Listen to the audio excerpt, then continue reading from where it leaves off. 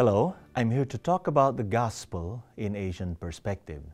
When we talk about Asia, we're not talking about just one country. We're talking about different countries, a plurality of people and a plurality of languages and culture, and a plurality also of different ways of life and different ways of perceiving things. And therefore, when we talk about the gospel, we have to understand this plurality very well. When we share the gospel to Asia, we're not just talking about sharing the gospel to just one kind of people with a particular type of language, because there are 4 major languages in Asia. And so when we talk about the gospel, we have to talk about the gospel in the light of these languages of Asia.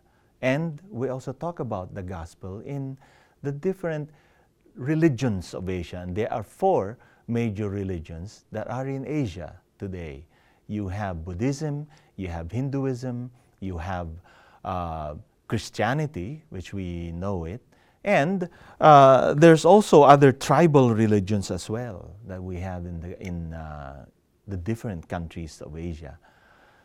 Then we have to understand that when we share the gospel, each major religion would have a different way of understanding what we are talking about in terms of how we live our life, and how do we relate to God or the transcendent one or transcendent spirit.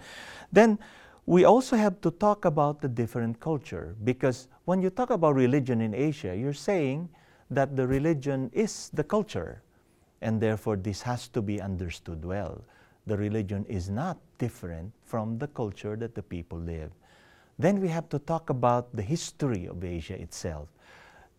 Asia, many of the countries of Asia have undergone a period of colonization, and therefore for them Christianity is something that is of the white devil, a foreign religion, something that is not Asian in their eyes. And therefore if we have to present the gospel to people in Asia, we have to present it in such a way that they will not think of it as a foreign faith, but something that is ingrown, so to speak, with them. And finally, when we talk about presenting the gospel in Asia, we have to talk about the economic realities of Asia.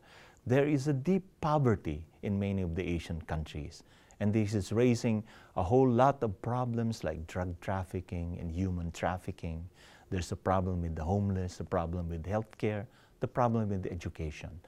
What does the gospel offer to people who are poor, who are struggling for survival? How can their needs be met? And when they're talking about the hunger in their stomachs, how can they even think about eternal realities? And therefore, when we share the gospel in Asia, and we think of Asia in gospel perspective, we have to think of all these things.